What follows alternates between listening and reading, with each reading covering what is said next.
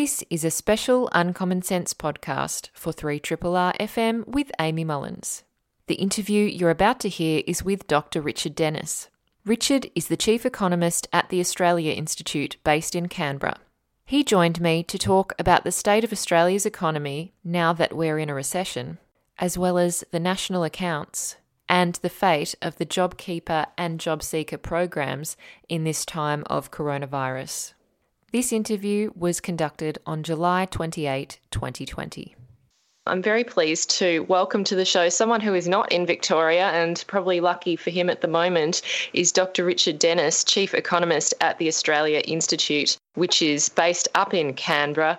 And Dr. Richard Dennis is joining us again to talk about the economic situation in Australia and where we stand, what things are likely to look like based on the settings that the government has announced. And of course, they haven't announced everything. They've said that there is more to come, but it is quite further down the track than a lot of people would like. We're also going to look at JobKeeper and JobSeeker and those announcements. Maybe we'll first up welcome Richard, and also we'll dive into what is on a lot of people's minds in economics at the moment, which is the cost of a life. So welcome, Richard, and thank you so much for joining us again. Good morning.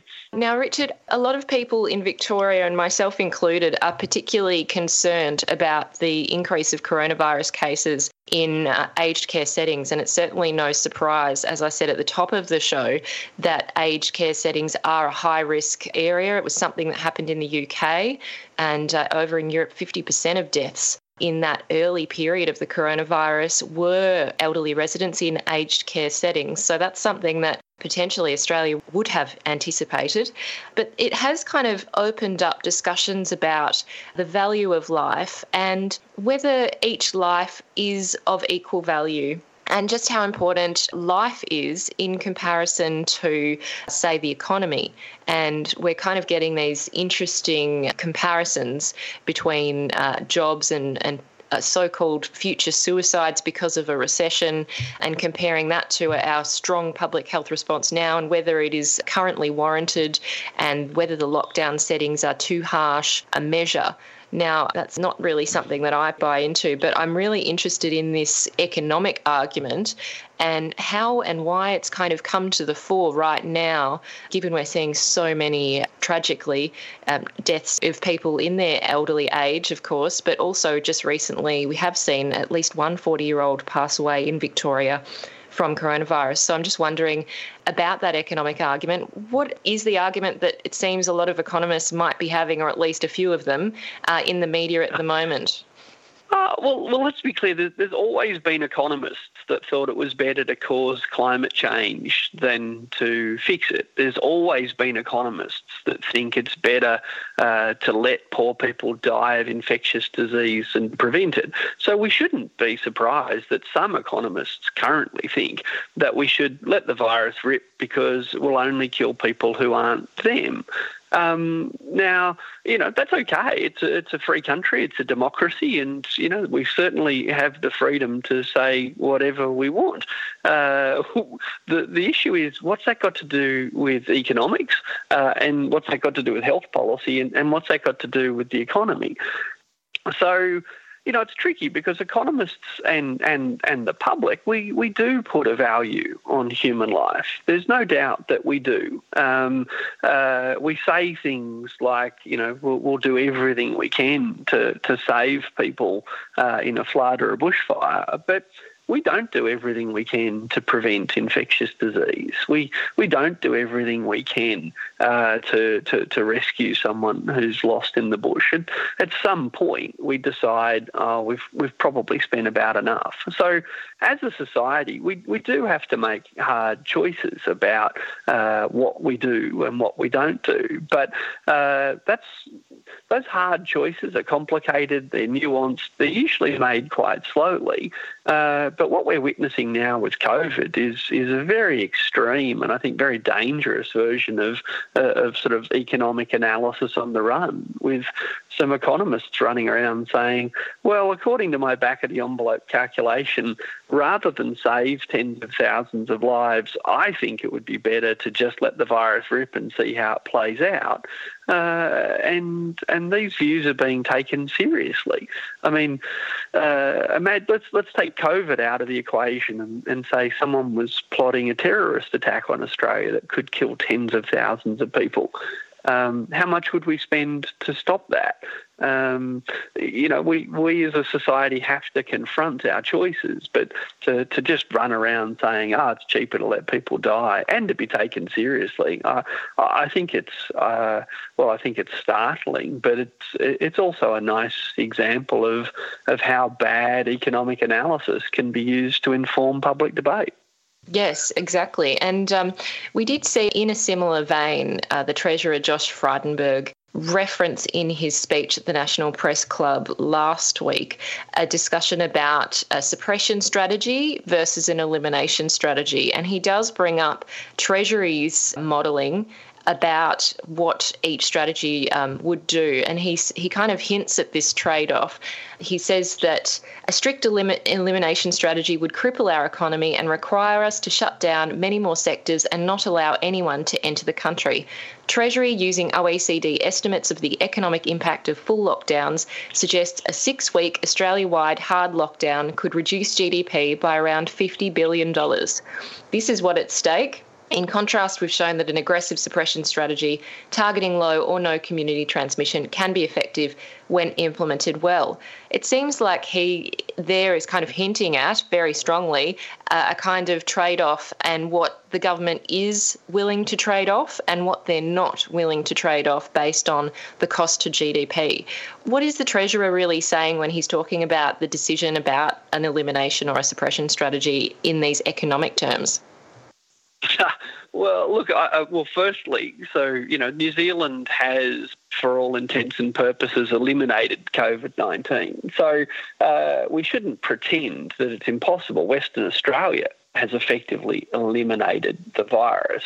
And I think 2 months ago, a lot of people, including a lot of people in the federal government, thought that we could eliminate it in Australia as well.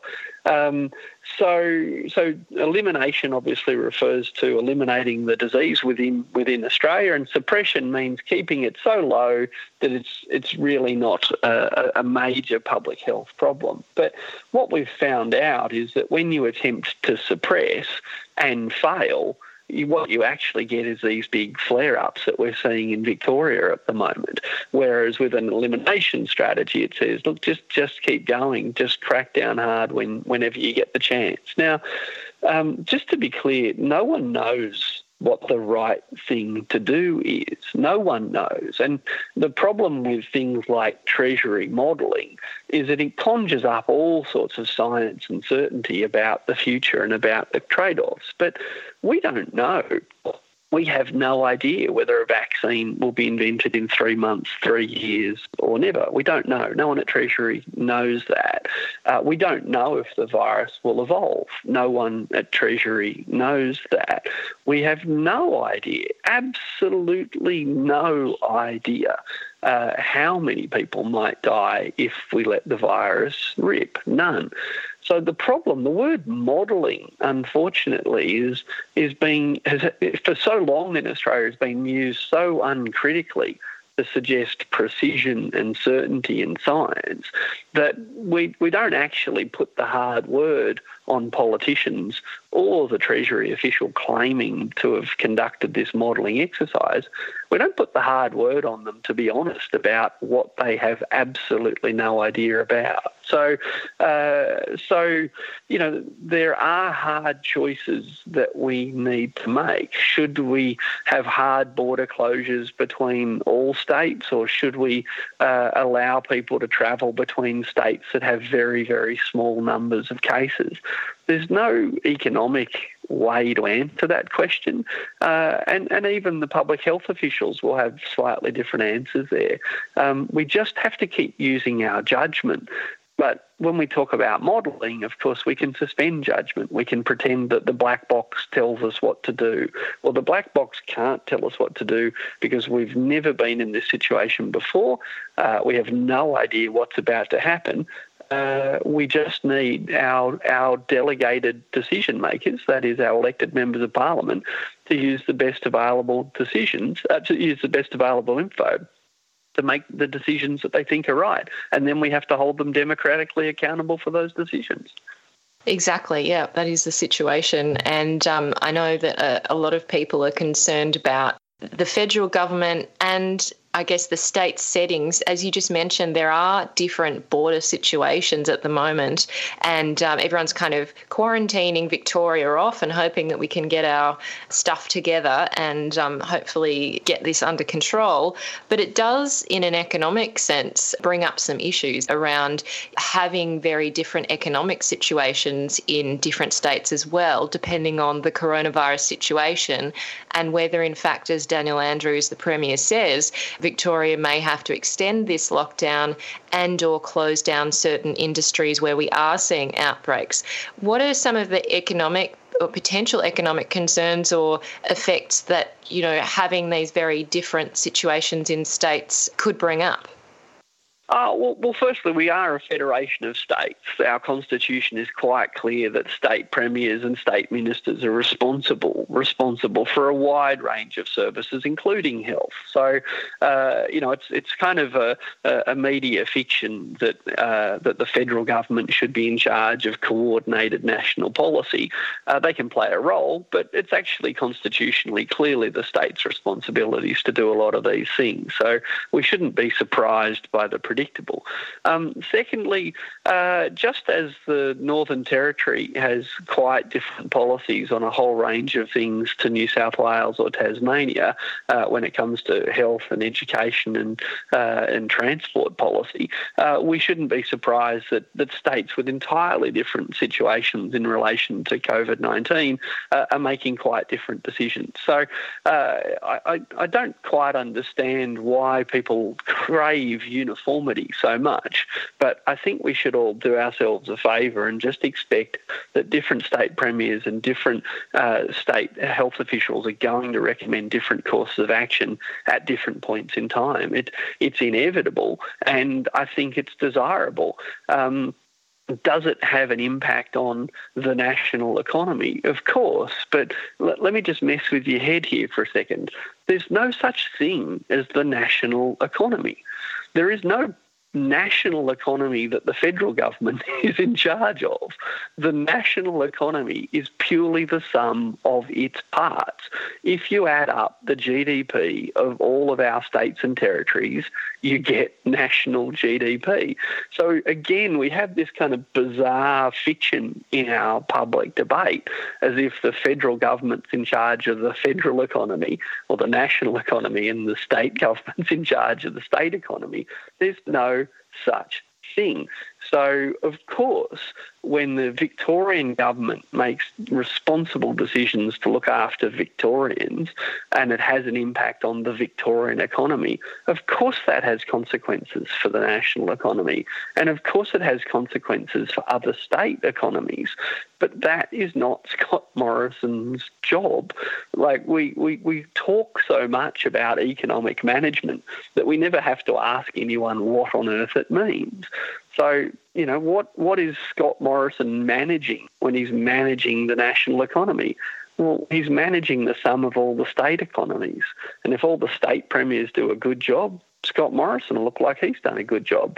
And if all the state premiers do a bad job, Scott Morrison will look like he's done a bad job. That's what's going on here. It's some blame shifting. Scott Morrison wants to blame Australia's unemployment rate and Australia's GDP rate on Daniel Andrews. And, you know, he's doing a good job of it. But there's no national economy lever for Scott Morrison to pull right now. I'm interested in the lever that they have been pulling up until recently, and I guess they'll somewhat continue to, is the two watchwords of the moment, JobKeeper and JobSeeker.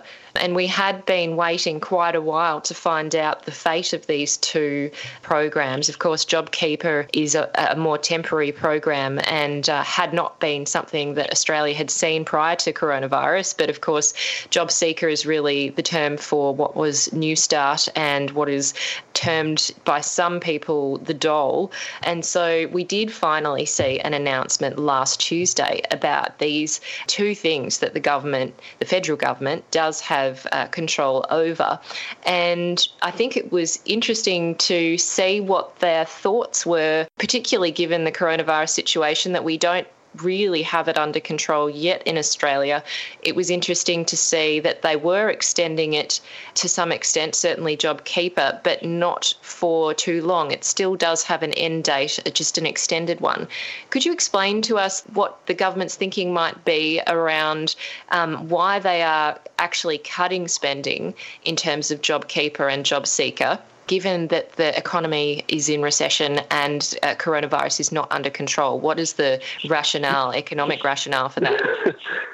Well, I wish there was one. There is no economic rationale. There's a political rationale. So yeah, look, you're spot on. So let's describe clearly what's going on at the moment. In Australia, gross domestic product, GDP, total amount of stuff that's produced, the total amount of stuff that's produced in Australia is falling. That's what it means to be in a recession. We're making less stuff now than we were this time 3 months ago and we were this time last year. So we're used to the economy growing. You hear about economic growth all the time. Well, we're actually in economic decline at the moment. And there's lots of reasons for that. And we calculate GDP by, again, adding up the composite parts. What are the composite parts of GDP that we focus on here? Well, there's consumer spending, there's private sector investment, there's government spending, and there's exports, net exports. They're the four things that when you add them up, you get GDP. Just like when you add up all the state economies, you get the national economy. When you add up those four categories of spending, you get gross domestic product. Well, we know consumer spending is falling. Why? Well, because people are losing their jobs, people are scared of losing their jobs, and population growth is lower than it's ever been. So consumer spending is down. Exports are down. Why? Because there is no tourism industry at the moment. There's no or very little inbound education in terms of foreign students coming here to study. That counts as an export. And, of course, the rest of the world economy's gone into recession and we sell our exports to them. So Australian consumer spending down, exports are down. Private investment is down. Why? Well, because the reason people build bigger factories or bigger shops is because they think they're going to sell more stuff. Well, if your domestic consumers are buying less and your foreign consumers are buying less, why would you build another factory? So, again, consumer spending down, private investment spending down, net exports down. Literally the only thing propping up the economy at the moment, the only thing that grew in the first half of this year was government spending. The only thing that actually expanded in our economy was government spending. That's why we haven't seen unemployment go a lot higher. That's why so much of the economy is doing better than people thought it would. But now the government is literally promising to cut government spending in the second half of this year. So the only thing that kept the economy from contracting, from collapsing catastrophically, was an increase in government spending. Now they're promising to cut it. Now, you asked me what the rationale for that is. Well, I've no idea. You really can't find an economist in the country that disagrees with the idea that increasing government spending will lead to an increase in GDP and stop the unemployment rate rising so fast. The only reason the government is cutting government spending is politics. It's symbolism. The government has spent so long saying that debt is bad and deficits are a sign of poor economic management, brackets, they're not, but they've spent so long saying that they're now under political pressure to perform budget cuts, not for an economic reason, but for a symbolic reason. And there's no better symbol, of course, for Conservatives than cutting spending on poor people. So in the middle of a recession with 1.6 million people on unemployment benefits, we're going to cut the benefits of that 1.6 million people for symbolic purposes. And, that's just the way we roll in Australia. Gosh.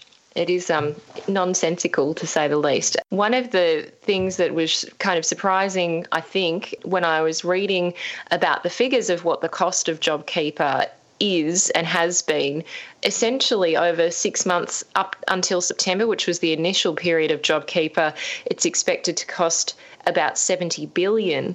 But the following 6 months, it'll cost far, far less. And we saw Ross Gittins mention in his piece it could reduce the additional cost of JobKeeper to less than $4 billion by slashing the JobKeeper supplement, so reducing that rate that people will actually receive, and people won't be receiving the same amount that they had been. A lot of workers who are on JobKeeper at the moment.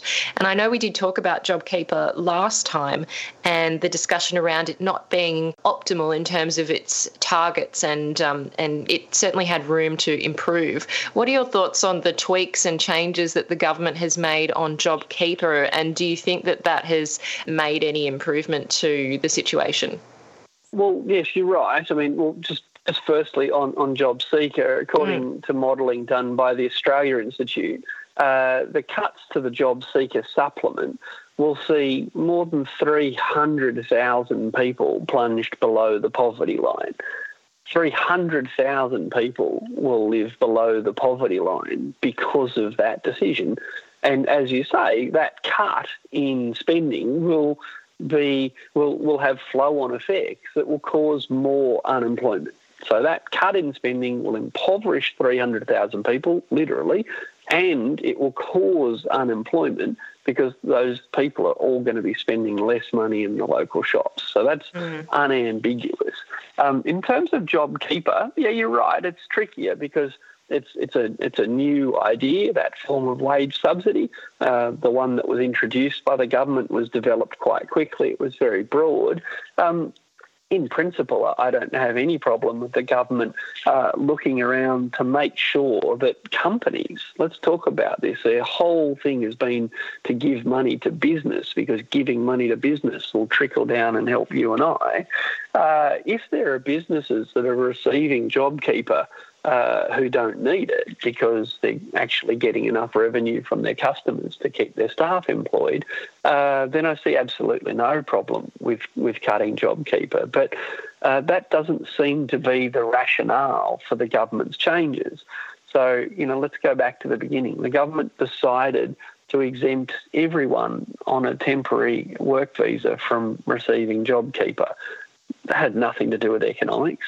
The government decided to exclude all casuals who hadn't been in the same workplace for 12 months from receiving JobKeeper. That had nothing to do with economics. Now they're coming up with a bunch of new thresholds, some of which are around ensuring that businesses aren't getting money they don't need. But many of the new cut-offs are just as arbitrary and just as capricious as the original ones. So there's parts of JobKeeper should be getting expanded right now. There's still no economic reason to exclude people on temporary visas. None. It's not economics, it's politics. So I think we should be expanding parts of JobKeeper, and we should be reining it in where it's no longer necessary. But so I don't think we can have a question, or can't have a conversation about is reining in JobKeeper good or bad. Reining in some parts of it is good. We should be expanding parts of it. Yes, exactly. And it's important to recall that the government had budgeted for far more spent on JobKeeper originally. As we recall, there was a $60 billion difference in what they had expected. So their preparedness to spend more was certainly alive earlier this year. I do want to ask about something that is very important to us here at Triple R, particularly just heading back to JobSeeker, which is, of course, the unemployment benefit or allowance. And you mentioned that over 300,000 would be thrown back into poverty because of the cut of the supplement from $550 to $250 a fortnight, which cuts out $300 in the supplement. And we already know that JobSeeker was really, really low, and we were calling for an increase for many, many years. And of course, that supplement does have an end date too in this plan. So that's another concern for so many people, is that it will be wound up after December. Of course, it seems like the economy and the amount of unemployment won't be resolved by December. So I'm wondering, in terms of the JobSeeker supplement and the role that it's played in the economy, I did note that similar figures from the Australia Institute suggested that having that coronavirus supplement of $550 actually lifted 400,000 Australians out of poverty initially. And so it had a great positive effect, and that it also, as you've noted in your Guardian article last week, saw June employment numbers increase by record amounts. It was the largest monthly increase in Australian history of over 200,000 jobs. So I'm wondering, when we're looking at the effectiveness of things like stimulus in the form of the JobSeeker supplement, why would the government wind back something that seems to be one of the greatest policy initiatives they've ever introduced? Oh, absolutely. I mean, Scott Morrison lifted more people out of poverty in one fell swoop with increasing the JobSeeker supplement than any Prime Minister in Australian history. But unfortunately, he's about to plunge more people straight back into poverty by making the opposite decision, and that is to significantly cut it. So, this is come back to the first point about, the economics of this, the modelling of this versus the politics of this. If you wanted to stimulate the economy, if that was the one thing you wanted to do, if you wanted to pump money into the economy, the number one easiest way to do that is to increase the disposable income of the poorest people in the country. They're not going to save a cent of it, and they're not going to spend a lot of it on imported luxury goods. They're not. Helping the poorest people in the country right now will simultaneously help landlords, because they'll be able to keep paying their rent, and it will help the banks by avoiding an enormous number of mortgage defaults. And actually, right now, the last thing any of us need is for the banks to be in real trouble. So if we wanted to spend money to help the economy and create jobs, the easiest, most effective thing you could do would be to keep the JobSeeker supplement in place. Oh, and by the way, it's probably about the fairest thing you could do, because the people bearing the brunt of this recession are, not surprisingly, the unemployed. So it's pretty rare that you get the opportunity to do the best thing from a macroeconomic point of view and the fairest thing from a distributional point of view. It's pretty rare that they line up as neatly as this. But because politics trumps economics in Australia every single time, I must admit it does my head in when I hear people, particularly progressives, say the problem with Conservatives is they're obsessed with the economy. No, they're not. If they're obsessed with the economy, they'd help the poor. If they're obsessed with the economy, we'd have free childcare. If they're obsessed with the economy, they wouldn't spend $500 million on a war memorial. They'd spend it helping women re-enter the labour market. So there's no evidence, none, that Conservative governments are obsessed with the economy. That's just the story they tell, so they can perform the symbolic function of cutting the incomes of the poor to get their voter base to sort of, see where their priorities lie. So, yeah, it's devastating for the economy to cut the JobSeeker supplement. It's devastating for the individuals. It'll have huge and lasting income and health effects and equity effects. But again, to be clear, it's got nothing to do with the economy. Of all the things to spend a few $1 billion on, in an environment where we're spending hundreds of billions of extra dollars, of all the things to spend a few $1 billion on, I think retaining the JobSeeker supplement is the most obvious. Yes, and with 1.6 million people projected to be unemployed by the end of the year, it's interesting. I wonder whether there is really any other policy lever or situation in the economy that's actually going to boost and create more jobs enough to lift people out of this poverty, given that the JobSeeker supplement seemed to have been so effective in actually creating jobs. Look, it has been, and I guess, that's Scott Morrison's genius, is that 6 months into this crisis, really, and there's no plan from the Prime Minister for how to create jobs, none whatsoever. There's no plan from this Prime Minister about what industries that he wants to support. There's no plan from this Prime Minister about how in the next couple of years, when there's going to be hundreds of thousands of young people who won't be able to find jobs, what customised measures he's going to take to ensure that, that they're actually getting years of extra free education rather than years of extra unemployment and breaches for not filling out enough applications for jobs they won't get. So let's be clear, it's genius. It's absolute political genius. It's 6 months into this crisis. The Prime Minister's complete lack of plan to create jobs and to provide meaningful assistance to those who lack jobs isn't an issue. Daniel Andrews is the issue. The state premiers are the issue. The Chinese are the issue. Everyone's the issue except the guy who said, vote for me because I'm a genius economic manager. Okay, Scott, what's your plan? I mean it. What's your plan? What are you going to do? Because we're 6 months into this and we've been cutting him some slack for quite some time now. And he's made, big decisions early on and, we had to move quick, so cut us some slack. Okay, well, it's 6 months. Where's the plan? We're now being told, wait for the budget in October. Well, why do we have to wait 2 more months? Yes, exactly. Why? Well, it's interesting that the only kind of vague plan or intimation of a plan is that the Treasurer Josh Frydenberg will take inspiration from Ronald Reagan and Margaret Thatcher in a move of back to the 80s, but it seems quite confusing as to why he would raise these people as points of inspiration with no real substance behind why.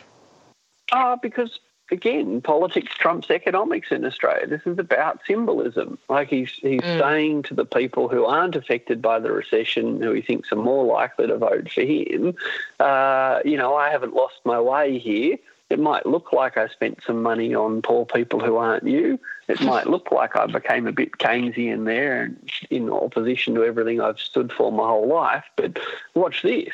This'll, watch me puff my chest up and quote Thatcher and Reagan. Like I'm still the Josh Frydenberg you thought I was. I just spent $200 billion I said I wouldn't spend. So, this has nothing to do with economics. That's the trap that people fall into. Thatcher didn't do a great job of reducing unemployment. Thatcher didn't set Britain up for golden years. What's to be learnt from her? Yes, I'm not quite sure. One of the issues it's also seemed is that we've had a very strong fixation on debt and deficit for decades now here in Australia, particularly the coalition government. But of course, even Labor has bought into this idea of a surplus being absolutely necessary to prove one's economic credentials. And we did see the government on Thursday release their kind of accounts and look at the budget deficit, quote unquote, from the last financial year being $86 billion and the deficit projections, which as you've suggested is obviously not going to be a precise science, but the government is forecasting a deficit of $184 billion in the forthcoming financial year.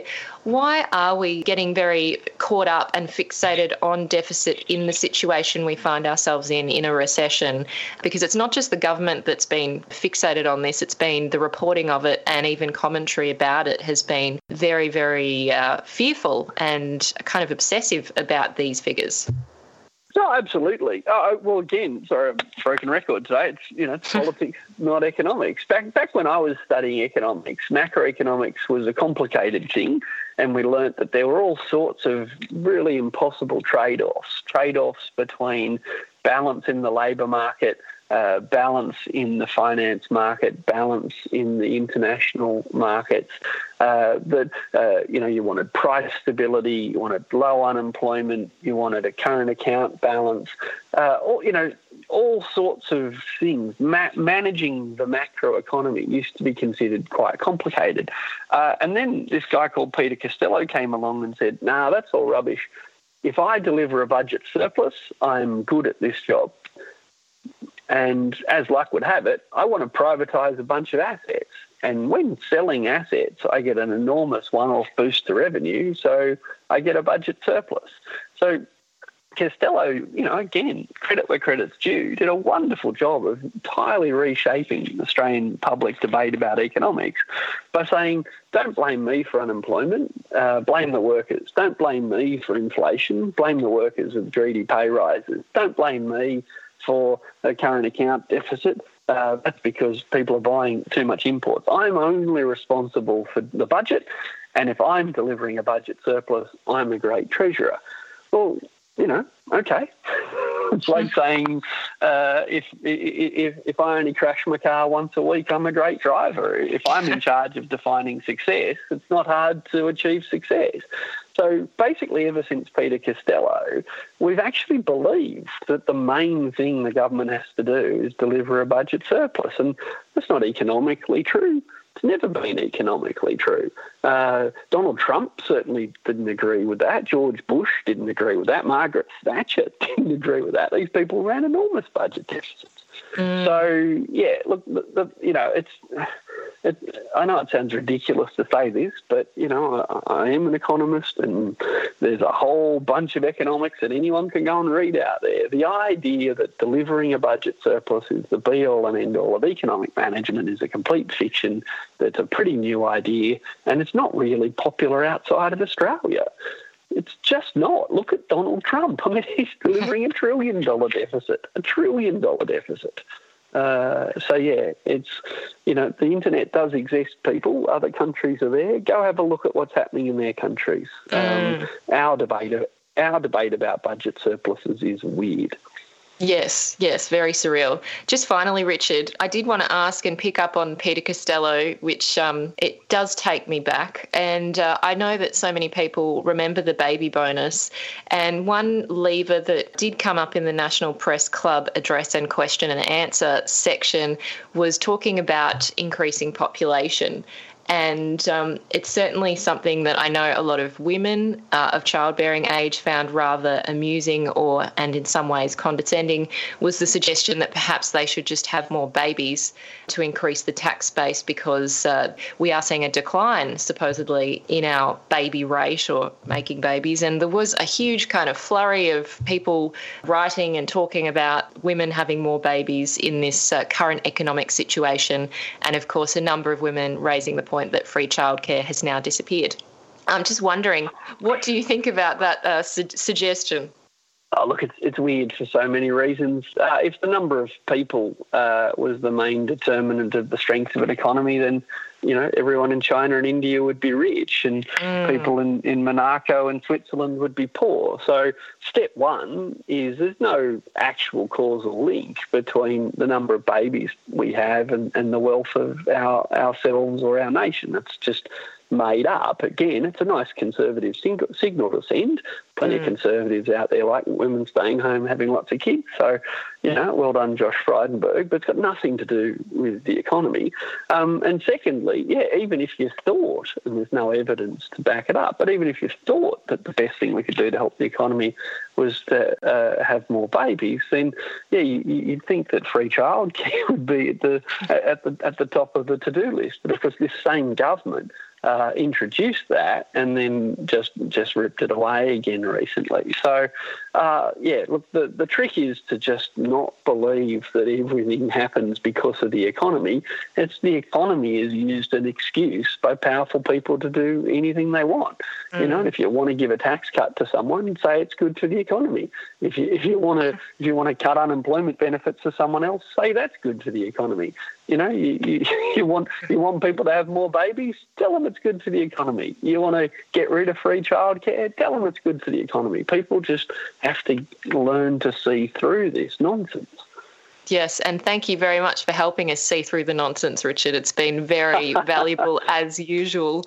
Thank you so much for joining us today. Thank you. Thanks, heaps. I've been speaking with Dr. Richard Dennis, Chief Economist at the Australia Institute, and we've been talking about the Australian economy and, of course, the many issues that we face at the moment economically and socially, and the government announcements last week around JobKeeper, JobSeeker and the government figures.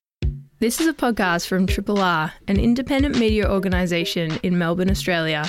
To find out more about Triple R or to explore many more shows, podcasts, articles, videos and interviews, head to the Triple R website at rrr.org.au. This is a special Uncommon Sense podcast for 3RRR FM with Amy Mullins. The interview you're about to hear is with Deakin University philosopher and lecturer Dr Matthew Sharpe. Matthew joined me to talk about how Marcus Aurelius and Stoicism can help us get through the lockdown and COVID-19 pandemic. You are tuned into Uncommon Sense on 3RRR FM with me, Amy Mullins, and I'm delighted to have with me Matthew Sharpe, who is an Associate Professor in Philosophy at Deakin University, and we're going to be talking all about how Marcus Aurelius and Stoicism can help us get through this pandemic. And of course, many people who are currently based in metropolitan Melbourne and Mitchell Shire will also be experiencing a pretty significant lockdown, and we're pretty much almost at the halfway mark of a 6-week lockdown. So certainly that's another factor for us in our discussion today. And Matthew covers a wide range of philosophical theories and ideas in his career, and certainly Stoicism is just one of those. But I welcome Matthew now. Thank you so much for coming back onto the show. Thanks, Amy. Good to be here. It's great to chat again. And I know last time we got into some pretty heavy content, and I think it was about February, which was when coronavirus wasn't really as big as it is now. Obviously, it was a big thing in Wuhan at the time, but we weren't really aware of just how much it would have changed our lives. Oh, look, absolutely not. It was a completely different world, wasn't it? It was. Some people want to go back. I'm sure we all do in some ways. It was still almost like a rumor or just something on the nightly news. Yeah. Who knew? And I know that we did touch briefly on Stoicism last time, and we were talking about it in the context of Albert Camus, who wrote a fantastic book called The Plague, which is, of course, very relevant.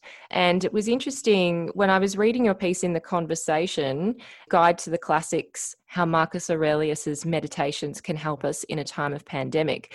You also bring up the fact that Marcus Aurelius was the Roman emperor, and during that time that he was emperor, of course, there were wars and battles, but there was also the Antonine Plague, which killed 5 million people, which is a staggering number of people, really. And so it's interesting to know and to think that, of course, we're not necessarily living in unprecedented times, although we are perhaps in modern times, but plagues and pandemics are certainly not a new thing.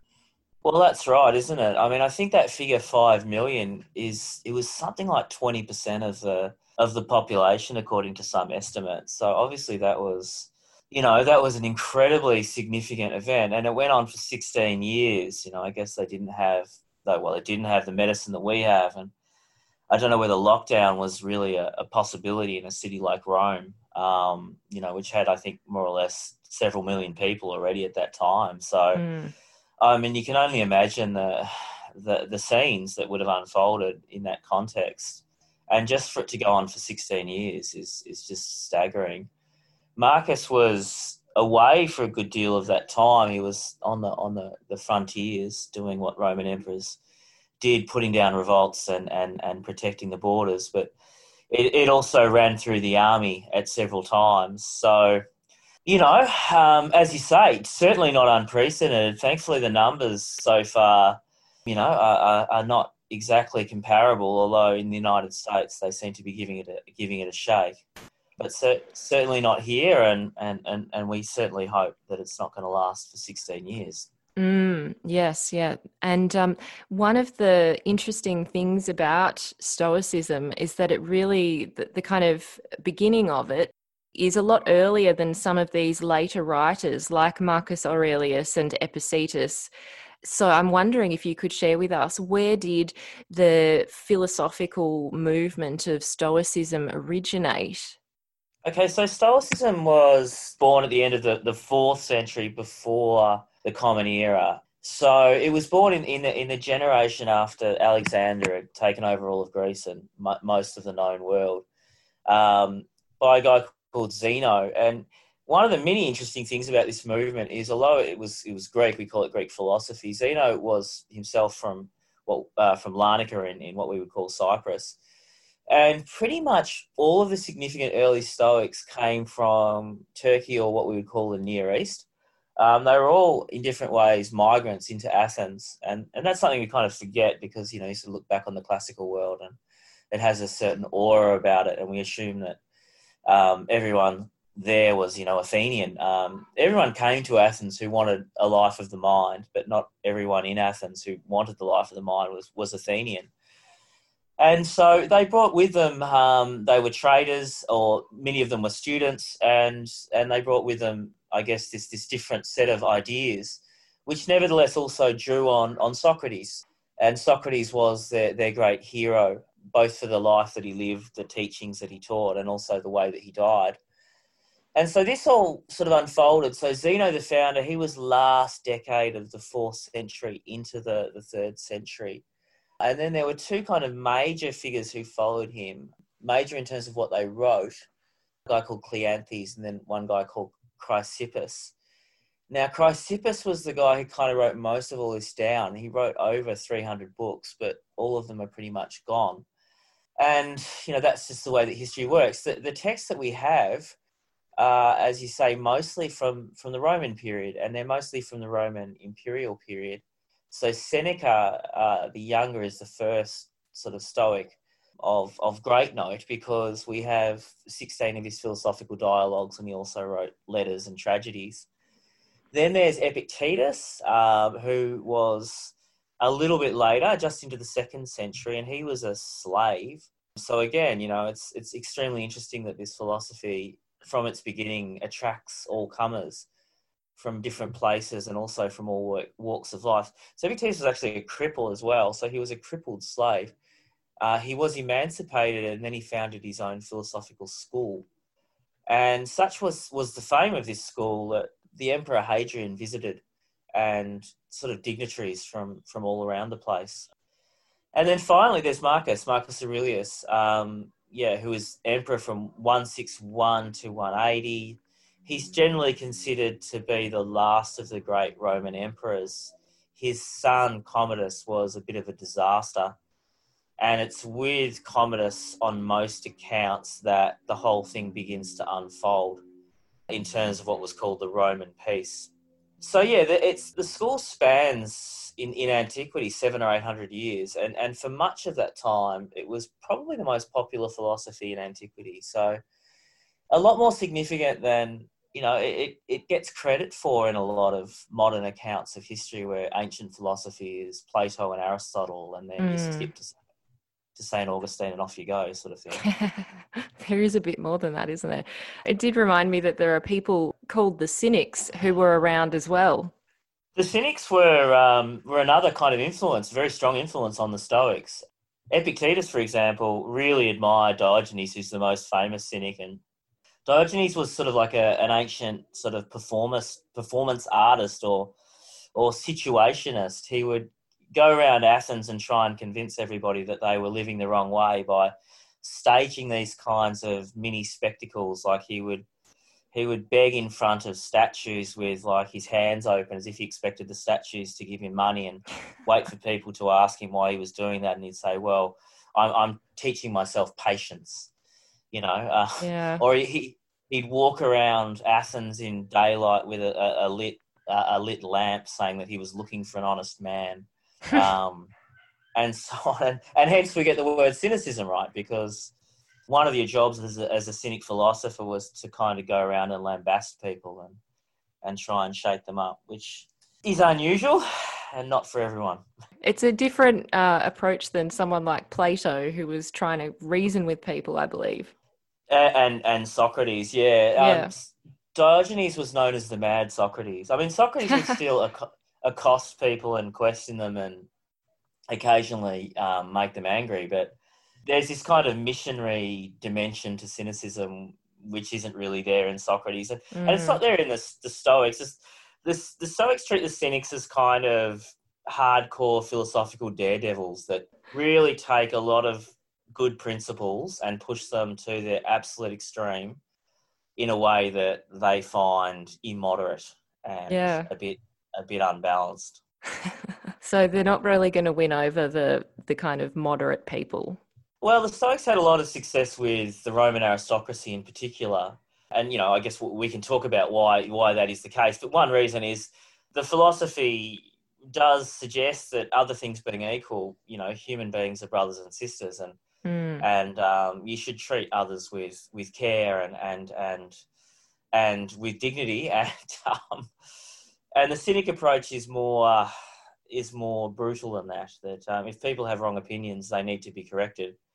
And, tiptoeing around the tulips is not going to get the job done. The Stoics are more likely to be Socratic, and they're more likely to try to sit you down and talk to you and convince you that you might be in error in your ways rather than shouting at you and telling you that you are. Interesting.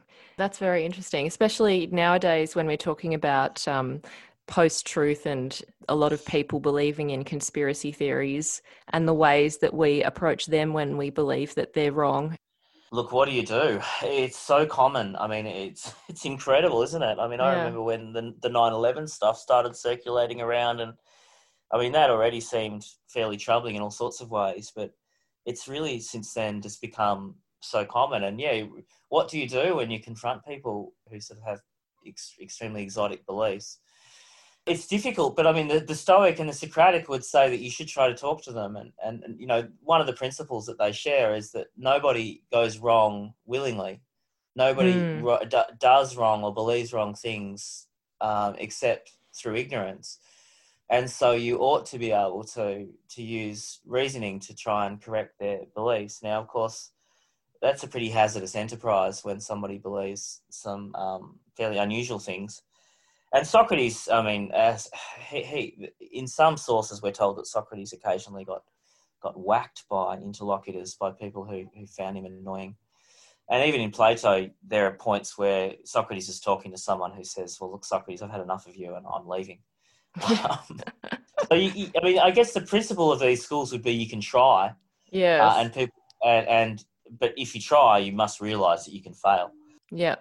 It's interesting, especially the kind of foundations of Stoicism. And, when I was reading through it, as you say, this kind of the fact that we're all somehow interconnected and related, not necessarily like family relatives, but in a bigger sense that we're meant to look at each other as fellow humans and not have such severe judgment upon others.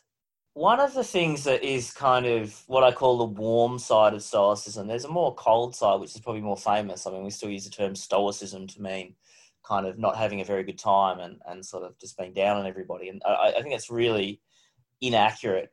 And there is a warm side of it, and it's a very cosmopolitan philosophy. It's a philosophy that suggests that where you come from, the colour of your skin, what language you speak, what food you eat, all of that is completely not essential in terms of what makes a person and what makes people alike. And what makes people alike is their capacity to think, their capacity to suffer, but also the kinds of affections that we have because of the kinds of creatures that we are. So one of the later Roman Stoics, a lesser known guy called Hierocles, he has this idea of circles of concern. Like, first of all, people should look after themselves. Secondly, they should look after their families. That's the next circle. Then they should look after their local community. That's the next circle. Then they should look after their entire city, or we would say country. And then the largest circle is every human being. And I mean, in principle, that could be extended, I guess, to all living beings. Certainly, Stoic philosophy believes that nature is a living organism, and that we're all sort of parts of this living organism. So, it's a philosophy of interconnectedness. Although, as I say, there is this other side which seemingly points to in a different way. But Marcus talks about us being like, each of us is like the hand on a body, and the body is like the human community. And when we act badly, it's like we chop off what ties us to the rest of the human community. Or he uses the metaphor of like a branch on a tree. You kind of, when you act badly towards others, when you create hatred or anger unnecessarily, it's like a little branch has got chopped off the human tree. So, I mean, I find that, as I say, I call it the warm side of Stoicism. It's very cosmopolitan. It's very about interconnectedness. And, it has no truck with what we would call nationalism, what we would call jingoism, with, what we might call, racial supremacies, which, again, the internet seems to be bringing back into the public space. Yeah. And one of the kind of other elements of that, in terms of what matters in the end, is the fact that if one loses all of their personal possessions, I believe a Stoic would think that is also not important, in the sense that they haven't lost something that was intrinsic to them, their character. They've just lost an external possession or external good. So this is what gives rise to the cold side of Stoicism. The Stoics argue that everything in the world that is beyond your control, so external goods like, I don't know, I use the example of Coke just as a miscellaneous consumer item, but TVs, everything like that, anything you can buy and sell or trade, it doesn't belong to you by nature, they believe. What belongs to you by nature are the things that you have direct control over, and that is what you do, what you think, what you desire, what you hope, what you feel, and what you fear. And that's what the gods have delivered over to you for like 80 years, hopefully, for you to control.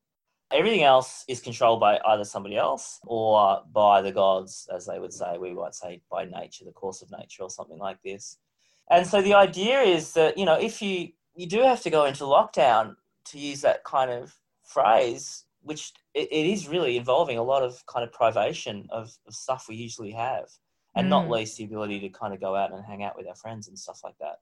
That they would say that's obviously not preferable, and it's not according to the ordinary course of nature. Like, ordinarily, human beings do have communities. We don't wear masks. We can go to drinking establishments or eating establishments and eat and drink and share each other's company and so on and so forth.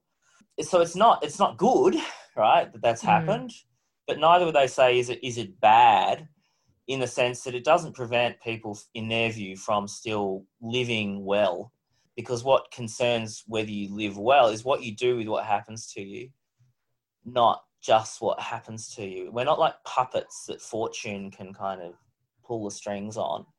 We have a say. When fortune pulls the different strings, we can say, yeah, okay, I know that's happening, but what am I going to do about it? So, I mean, even the cold side of Stoicism has an empowering message, which is that, a lot of things can happen that you might think are really bad, but according to the Stoics, they don't take away what is essential to being able to live well, which is the ability to think good thoughts and do good things. And when we get to looking at the world and what is good and what is bad, what would they consider to be good? So there's one thing in the world that the Stoics believe is good, and they call it virtue, which is not really a word that kind of has a lot of resonance, I'm finding, with students these days.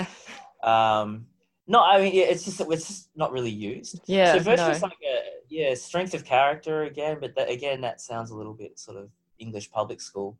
Excellence is what the Greek word means, but again, that just sort of now sounds a bit market sort of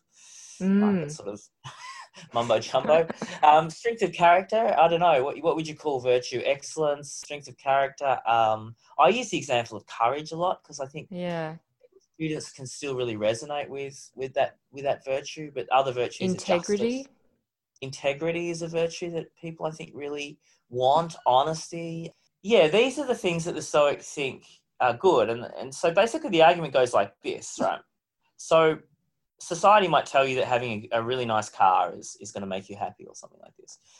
And the Stoics say, okay, great, let's test the hypothesis. Let's get everybody who's got a really nice car and ask them whether they're really, really happy with the world because they have that car. And if we find even one person who has a really nice car or whatever it is, a really nice house, a beautiful wife, whatever it is, but still is unhappy, then we can say that although having a beautiful partner or a nice car is perhaps preferable, it's not enough to make you happy. And all of those examples have ancient precedents. So clearly having these things isn't enough to make you happy. So what is it? We're not saying that having those things might not be preferable, but something else has got to be needed. And the thing that has to be needed is the ability to know what to do with them. The ability to, for example, treat your partner well. The ability to not overindulge in various substances.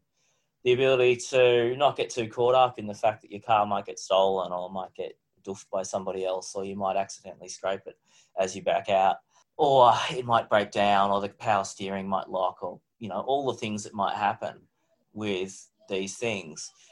The good news of Stoicism is what is really decisive is what you do with that. And so they recommend a kind of reserve in the way that we treat external things, a kind of inner reserve, which another way they put this is it's a kind of indifference towards other things. I mean, it's not that you don't still get a job, get married, whatever it is you might do.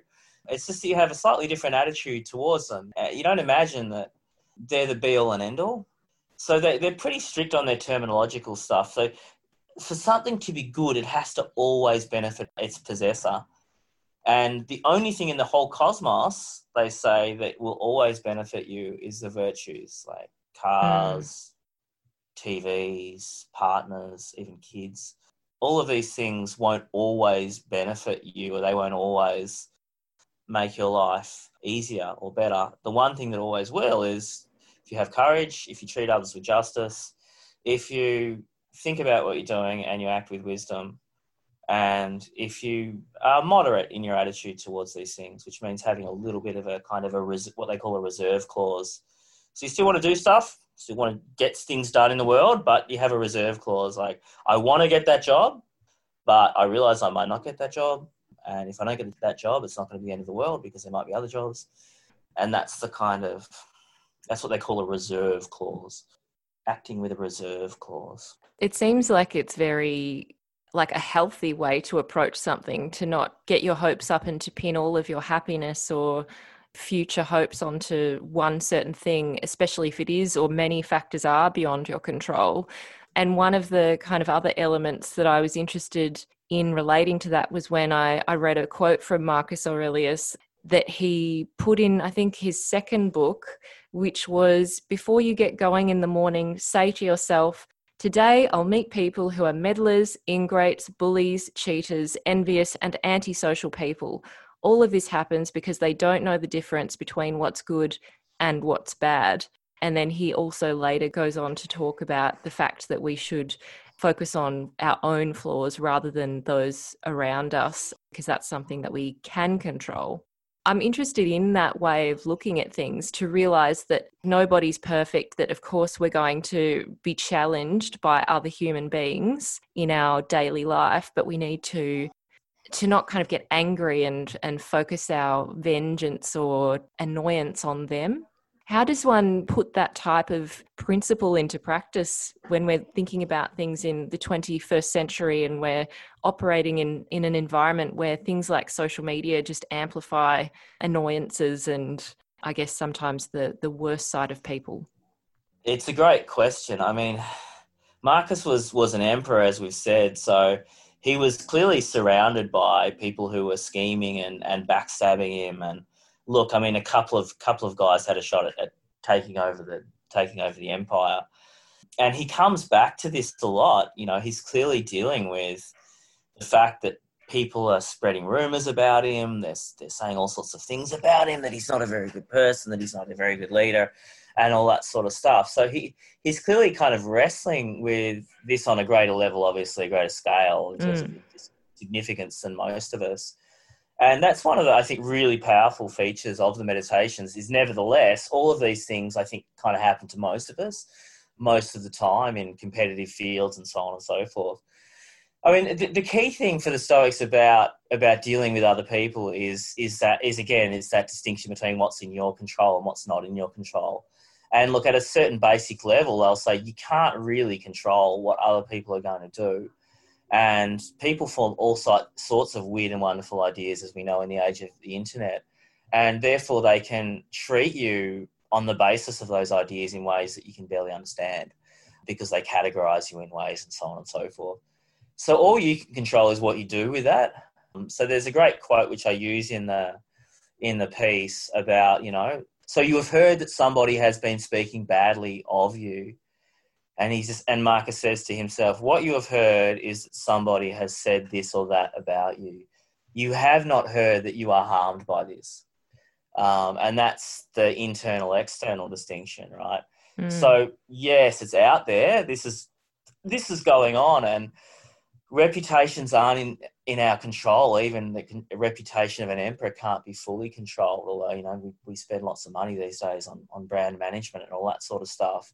All you can do is how you respond. And Marcus believes, and all of the Stoics believe, that generally speaking, anger and this kind of unconditional desire for vengeance is generally pretty destructive. So Seneca, a Stoic, says that anger is like an acid that corrodes any vessel that you put it into. So yes, you get angry, it may motivate you to act, and it might be successful at action, but it also corrodes your well-being. It's not a nice inner state to be in, to be kind of racked with anger. So the ideal of the Stoic is that you should try to not be angry, So when somebody insults you, they have this kind of very logical process. If that person has said something that's true, then change yourself. If what they said is false, don't worry about it. If they've gone behind your back, well, that's their business. It's not your business. You haven't betrayed anyone's trust. You haven't harmed anyone by doing that. And so this very famous quote from Book 6 is that the best revenge is not to be like the wrongdoer, which is extremely powerful and sort of anticipates that Christian idea of turning the other cheek. Because you have been wronged, you don't have to meet wrong with wrong, which generally speaking is just going to lead to an escalation. And none of this is easy, and this is why I think Marcus is coming back to this, because the books were kind of probably written, we think, over more or less 14 or 15 years, and this stuff keeps on happening. So he's returning to this in his meditations because he's needing to deal with it again and again. Yes, and there's an interesting element to this, which is that these meditations were written for Marcus Aurelius, and it was something that he was using in a very practical sense, I believe, in his own life. It wasn't necessarily to expound a philosophical theory for others to pick up and utilize necessarily, and it wasn't published during his lifetime either. Yeah, that's right. I mean, there's no evidence from anything that's said about Marcus, and obviously that's quite a lot because he's an emperor. He was known as a philosopher, but to be known as a philosopher in antiquity didn't mean you wrote books. It meant that you lived a certain life. And there's pretty much no evidence in antiquity that he was writing a book. And it was discovered, this collection of 12 books were discovered amongst his mortal remains. I really like this story. It's sort of, I believe they were found near the banks of the River Gran. It reminds me of J.R.R. Tolkien, it's sort of like a philosophical ring of power, except that this one was actually arguably for the cause of good rather than evil. So yeah, it was found on the banks of the River Gran amongst stuff from Marcus's, I guess, his tent or something like this. And it wasn't in circulation for many, many years. It sort of crops up here and there until the Renaissance, when so much was rediscovered. and then it gets translated into Latin and goes viral, as we would say, and influence people from philosophers to leaders from that time forwards, Bill Clinton, for example. And Nick Greiner, the former NSW premier, I believe, is a big fan, or was a big fan of Marcus Aurelius. Interesting. I don't know whether that's going to please your listeners who might not be Nick Greiner fans, but anyway. And obviously, Bill had some work to do, right? He had some personal work to do. Yes, yes, that is so true. I'm interested bringing it back to the pandemic and also maybe the lockdown, given it's so real for everyone at the moment. And this feeling of isolation, which no doubt was around even when the lockdown wasn't in effect, because we're all having to socially distance, physically distance, not do the things we would normally do if we were celebrating a birthday or having a Friday night out. Things have really changed, and that kind of person-to-person connection and relationships that we would normally have in a very easy way are no longer that easy. And I know that a lot of people have said that they're feeling very alienated or alone at the moment, depending on whether they're living by themselves, if they have a partner or no partner, if their family's close by or not. And I'm wondering, in terms of human relations and intimacy and love, like, how did Marcus Aurelius and perhaps the other Stoics view human connection and intimacy and its place as a kind of an important fulfillment of being human? So this is where the idea that there's a coldness to Stoicism kind of comes up, because people say, well, look, if everything outside you is indifferent to you, or at least it's at most to be preferred or not preferred, what does that mean about how you relate to other people? There seems to be something pretty basically wrong with that idea, that your partner is just, somebody who you hope or prefer will be living well and having good health and so on, or your kids. So it is important that, as I say, this warm side of Stoicism kicks in.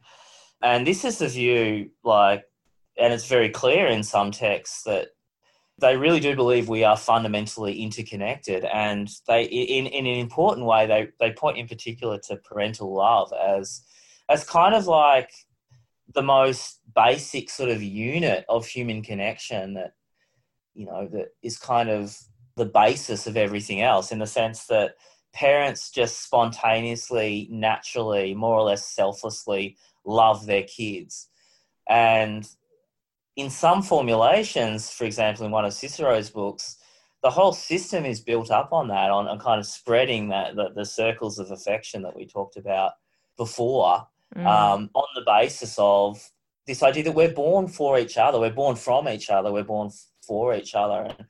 And look, that's such a difficult part of what's going on. I mean, I've got a family, and there are other jokes about lockdown with your family and longing for isolation. But yes, I mean, I have students who are single people in their 20s living by themselves who had a taste of freedom just a little while ago, and now they're back in lockdown. And some of them, understandably, are doing hard. And I guess what's happened there is that expectations have changed. I think there was, I don't know how others felt about it, but I know some people I've spoken to, there was kind of a little bit of a novelty factor about lockdown 1.0. It was a bit of a holiday. We're going to be working from home. We get to kind of work in our bedrooms or our studies or whatever it is. But I think this time it's just bleak. It's just, how long is this going to last? Is 6 weeks realistic, particularly that the numbers are really bad in Metro Melbourne at the moment? And so when you have those alternative expectations, it's a lot harder to deal with, because you're measuring your experience against those changed expectations, which were that we were going to come out of this, which were things were going to get better, we were over the worst of it, and so on. And I guess the Stoic position would simply, this may or may not help, but they would say, well, those expectations unfortunately haven't become real, and we need to treat them with a little bit of reserve now, and perhaps alter our expectations and treat them with a bit of reserve. Let's hope that 6 weeks is what it is, but even 6 weeks unfortunately may not be. And let's try and in advance anticipate that it may not be, and this is what they call premeditating evils. not in order to wallow in despair, but in order to strengthen ourselves in advance. Now, in terms of how that might look in terms of reconnecting with people, I mean, I don't think there's much that the philosophy can say to us except, we do have these incredible technologies. They're never going to be the same, but obviously, if you can get your kids, for example, as we do, to play with their friends on Zoom, they laugh, they're animated. You can see that it's still a real human thing, even for like a 4-year-old or a 6-year-old. And so it's clearly still it's still a more human experience than a lot of than being by yourself. So I guess, maximize those things. I mean, the Stoics think that it's part of our nature to be connected. So if possible, find connection and grab a drink with your mates on a Friday night on Zoom, I guess. Listen to some music together, Yeah. Well, you can watch movies together as well. Yeah, watch movies together. Yeah, I mean, share stuff. That's the thing, the Stoics are very fond of fire metaphors. And one of the reasons why is because, with a candle, it's the same as in other traditions. You can light another candle and the first candle's not diminished. And, human connection and sharing knowledge is like that as well. Like if I teach you about Stoicism, now you can go and share it. But I haven't lost my knowledge, I hope. So that won't be because of our conversation anyway. It might be No. Senility in my case, Amy. But you're not even close to that yet, surely. It's a bit more to go. Ask my wife about that. Anyway, yeah. I wanted to ask just about Seneca, who is a bit of a favourite of mine. And I know that he's not necessarily the most prominent Stoic when we're talking about Stoicism nowadays. I know Marcus Aurelius certainly has that very accessible format, and Seneca was writing quite differently in different formats. But why do you think it is that Seneca, who I guess is still part of the Stoic movement, hasn't been so prominent, even though we have such a great range of his writings? It's really interesting. Like at different periods when Stoicism came back, like Stoicism came back massively in the Renaissance and early modern period, and Seneca was the guy then. And yet now Stoicism's coming back, and I mean, I went to the Stoicon event in Athens last year, which is the sort of global gathering of people who are interested in Stoicism, and it's all about Marcus Aurelius. And I think it's the personal dimension, the dimension of sort of him speaking to himself. So there's no arrogance, there's no moralizing. Like he's trying to get his shit together, as we would say. Seneca is still a part of this, but he's definitely number 2 or number 3, actually, probably number 3 after Epictetus. I don't know. Seneca is kind of, he's more like a noble monument, where the Marcus is more like a living human being. Like, I mean, that's a little unfair. Like the letters that Seneca writes to his friend Lucilius are still, and that's what's most popular of Seneca's. Because there is that personal dimension, but the dialogues are a little bit different. They're quote-unquote dialogues. Somebody has asked Seneca a question and he basically gives a spiel, so they're not really dialogues, but it's just that's how things were done back then. They're a little bit more formal. They're like beautiful speeches that, that a philosopher might give. They're very well crafted, and they lack perhaps that personal connection that you can get from Marcus Aurelius, and differently in Epictetus, because Epictetus is kind of like, he's like your boxing trainer. He's like, get your stuff together, Matt, you say this and then you do that. You're a fool, you need to kind of get your stuff together. And I think people relate to that as well. Yeah. He's sort of like, the kind of the Anthony Robbins-y type. He's kind of like a modern non-Stoic Stoic, I guess, in that sense. And Marcus, as I say, has this personal thing. Seneca is elevated, noble, and perhaps a little distant, maybe. I don't know. I mean, as I say, I'm just trying to think off the top of my feet, because it did strike me last year that's what's going on. Yeah, they all have really important things to say. I feel like they're all offering something very different, which, depending on your preference for how you receive information, may resonate more than the other. But I certainly agree there is this immediacy with Marcus Aurelius when you're reading his quotes and meditations. It is very easy to digest and immediately grasp the meaning. Absolutely. Yeah. And as I say, Epictetus is kind of funny, so there's that for him. But Seneca's he's not really funny. He's not a comedian. No, he's not. He's very grave and dour and serious and elevating. Says a lot about me that I like him now. Yeah, you're a Renaissance woman, Amy. I must be. Yeah. That's awkward. No, I also liked Epicurus. So yeah, I don't know. We all do things differently, you know. And I mean, you can read different things at different times, and all of a sudden something sparks that wasn't there the first time. Depends on when you read it. I have over the years. I confess, I've never really sat down and done the whole Seneca thing in one go as I have with the others. I mean, there's more of it, but yeah, I've always found it's something I can dip into rather than something I want to sort of constantly return to. But that's me. Yeah, exactly. Matthew, we're going to have to leave it there, but I'm really grateful for your amazing insight today. It's been really helpful, and hopefully helpful for everyone else listening to have a different way of framing their life situation at the moment, which of course is difficult for so many people in very different ways. And I'm really appreciative of your time and your generous teachings of these great philosophers who we can access whenever we like, and hopefully that do give us some sense of comfort and perspective in all of this very overwhelming situation in Victoria at the moment. Thanks for having me. You're listening to a Triple R podcast. Discover more podcasts from Triple R exploring science, technology, food, books, social issues, politics and more. To listen, hit up the Triple R website or your favourite podcast platform. This is a special Uncommon Sense podcast for 3RRR FM with Amy Mullins. The interview you're about to hear is with Emeritus Professor Jenny Hocking. Jenny is a political scientist and biographer and is the inaugural Distinguished Whitlam Fellow at the Whitlam Institute. She's also affiliated with Monash University. Jenny joined me to talk about her High Court win to have the Palace Letters released by the National Archives of Australia. We talk about what they reveal about the 1975 Whitlam Dismissal, as well as their significance to us now. I'm really pleased to welcome to the show Jenny Hocking, and thank you so much for joining us. Thanks, Amy. It's a great pleasure. Thanks for having me.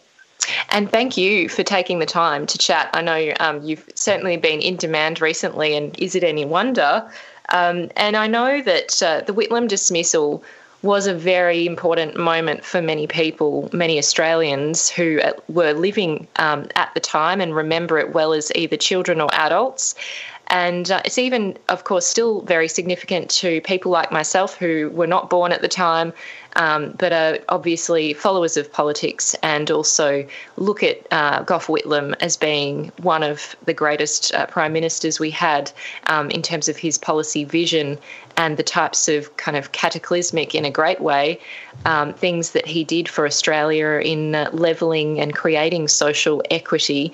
So first up, given that you have this background and a really strong grounding in Gough Whitlam's overarching life, given you've written a 2-volume biography about this great man, I wonder what really brought you into looking at Gough Whitlam in such depth and then pursuing this, quite long and fascinating career in following the Whitlam Dismissal. Yeah, thanks, Amy. Well, the biography of Gough Whitlam was actually the third biography I've written. I discovered biography after working, funnily enough, in the much more dry and traditional political science area of counterterrorism. And I was always interested in, in how democracy works, on what sort of constraints are deliberately or otherwise placed on our capacity to really function as a democratic state. And clearly the counterterrorism initiatives I have found very disturbing for a range of levels around those issues. And I'd spent a lot of time on that. But I came across the form of biography in my first biography, which was of the Labor Attorney General and later High Court Justice Lionel Murphy.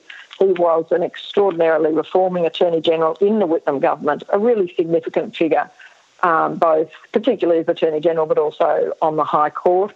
where he took a very different view to most of the High Court judges that he served with. And I loved biography as a form of telling Australian history, or any history. It's, filled with fascinating characters, fascinating episodes, and it's a way of really bringing them to life if you can write it in that narrative style as I do.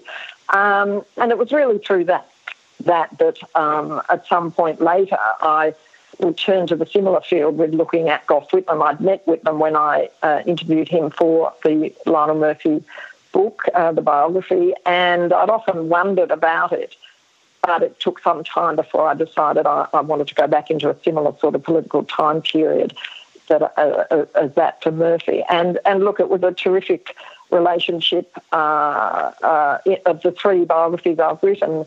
This was the only time that I was able to actually speak to the subject of the biography. Murphy had died when I wrote about him. The other biography I wrote about Frank Hardy, the Australian communist and author, a very political figure, and in many respects a forgotten writer, but a very interesting writer. He had also died, but I had met him previously. So here with Whitlam, I was able to both meet him and speak to him. And this was a new experience for me as a biographer. And, the extraordinary thing is that in all the depths of the conversations we had, the formal interviews I did with him, he never asked to see the book before it was published, and I always respected that greatly.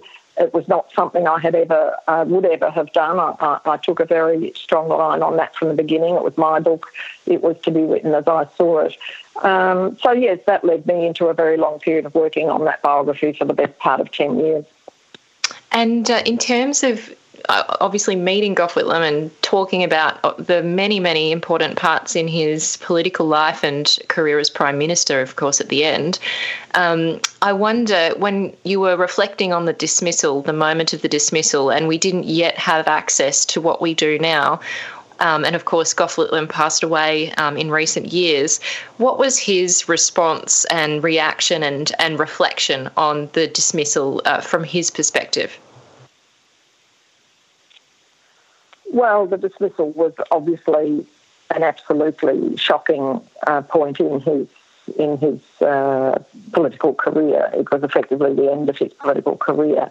He'd spent the best part of 20 years in Parliament since the early 50s, during the most barren and hopeless years for the Labor Party when it was torn apart by the great split of 1955 in particular, which decimated the Labor Party. And, of course, Sir Robert Menzies, the Liberal leader, had a really unassailable hold on Australian politics as Prime Minister during that time period until the late 60s. But Whitlam was an extraordinary backbencher and then an extraordinary leader of the opposition when he recast the Labor Party, rebuilt the policy platform. So, the dreadful aspect of the dismissal was that it was entirely unexpected.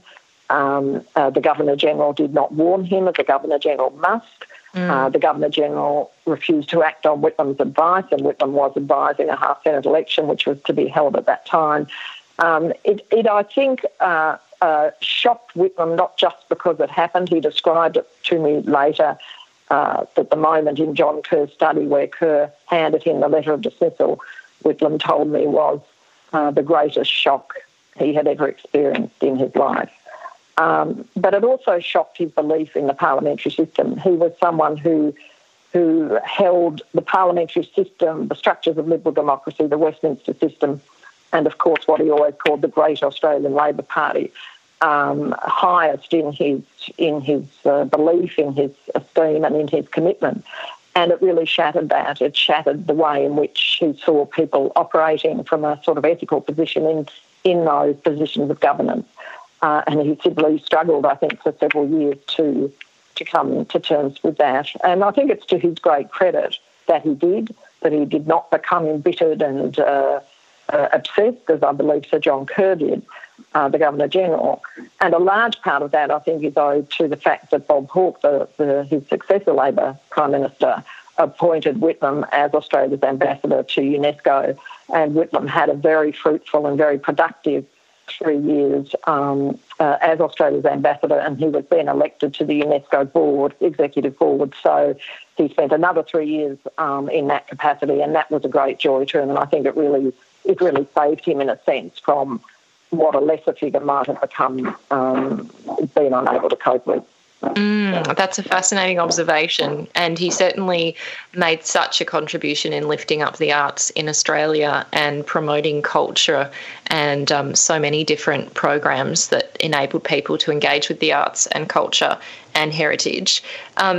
In terms of your experience researching, and no doubt you've spent a very great length of time looking through archival boxes and poring over letters and telegrams across your career, looking into these great figures in history, but particularly looking at the Whitlam Dismissal.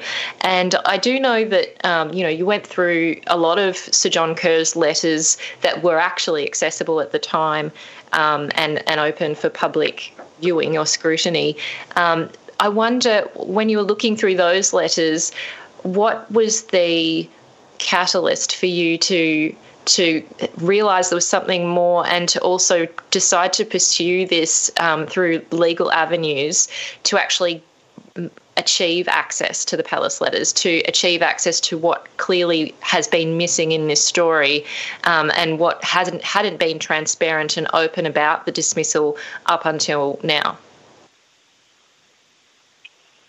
Well, really it was that process through other archives that you described. There's one thing to be said about the history of the dismissal as opposed to the dismissal itself. The history of the dismissal has been a very, very difficult one to ascertain. I mean, all history, you go back to original documents, you go to as many sources as you can, and there's a largely accepted received history, you might call it, around particular events. But with the dismissal, you just couldn't really grasp that. It was slippery, it was kept secret on some levels. People, let's face it, did not tell the truth about what happened. The Prime Minister had been deceived, and perhaps the most shocking thing after that was that our history was deceived. Time and again in Kerr's papers, what would shock me is how much of what Kerr wrote in his papers had been publicly denied by Kerr, by Fraser, by others at the time. It was, truly, and by Sir Garfield Barwick, our Chief Justice, truly quite a shocking realisation at that level of the ethical nature of what was done in 1975 and how it was then written up in the history by the protagonists. Just one example of that is that among Kerr's papers I found what many people described at the time as an absolutely transformative detail about the dismissal that had always been denied, and that was the role of the then Justice of the High Court, Sir Anthony Mason. For many months, Mason had been meeting in secret with Kerr, had been, as Kerr described it, guiding him for the decision he was to take, fortifying him for the decision he was to take. It was a profound breach of the separation of powers, absolutely vital for understanding the role of others in the dismissal when we had always been told that this was a decision made by Kerr alone. So I knew that Kerr's papers were absolutely vital. I knew it contained secrets that were gradually being revealed to us, that the history was changing because of that. And here was one file that I could not access. I found out later that they were the letters between Sir John Kerr and the Queen. And of all things, Amy, the most extraordinary thing is that letters between the Queen and the Governor-General, two people at the apex of a constitutional monarchy, were described as personal. And so because they were described as personal, they weren't considered official Commonwealth records, and therefore they didn't come under the Archives Act, which would have meant they'd be in the open access period after 30 years. So, of course, I was in a catch-22. Because they're not Commonwealth records, I couldn't appeal, because that only relates to Commonwealth records. I could not appeal to the Administrative Appeals Tribunal, which is relatively straightforward, and certainly far less onerous, because I think it cost $1,000, but at that time there was no cost for appealing. There was literally nothing I could do, and that was about a decade ago. So, look, it took a long time for me to talk to others, to discuss it with lawyers, and a wonderful barrister in Sydney, Tom Brennan, had written an article about the fact that the letters were hidden and said, look, under our own Archives Act, Australia owns its history. We should be able to access these letters. I saw his article. I contacted him and said, look, I completely agree. This is an outrage. These are key documents in our history. and all Australians ought to be able to open them and look at them and understand them. And so, look, out of that, we connected, and I came away thinking about it.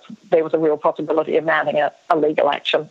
And I know it started in the federal court, but did you ever think that it would end up at the High Court?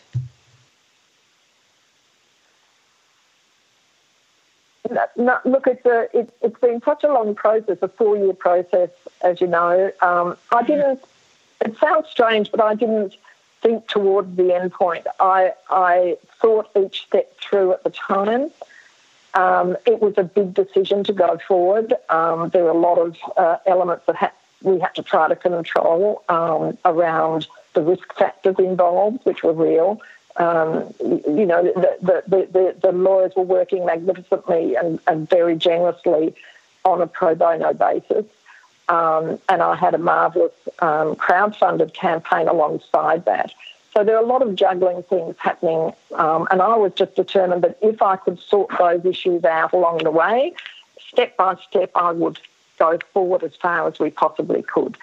It's interesting that we always anticipated, or at least the legal team,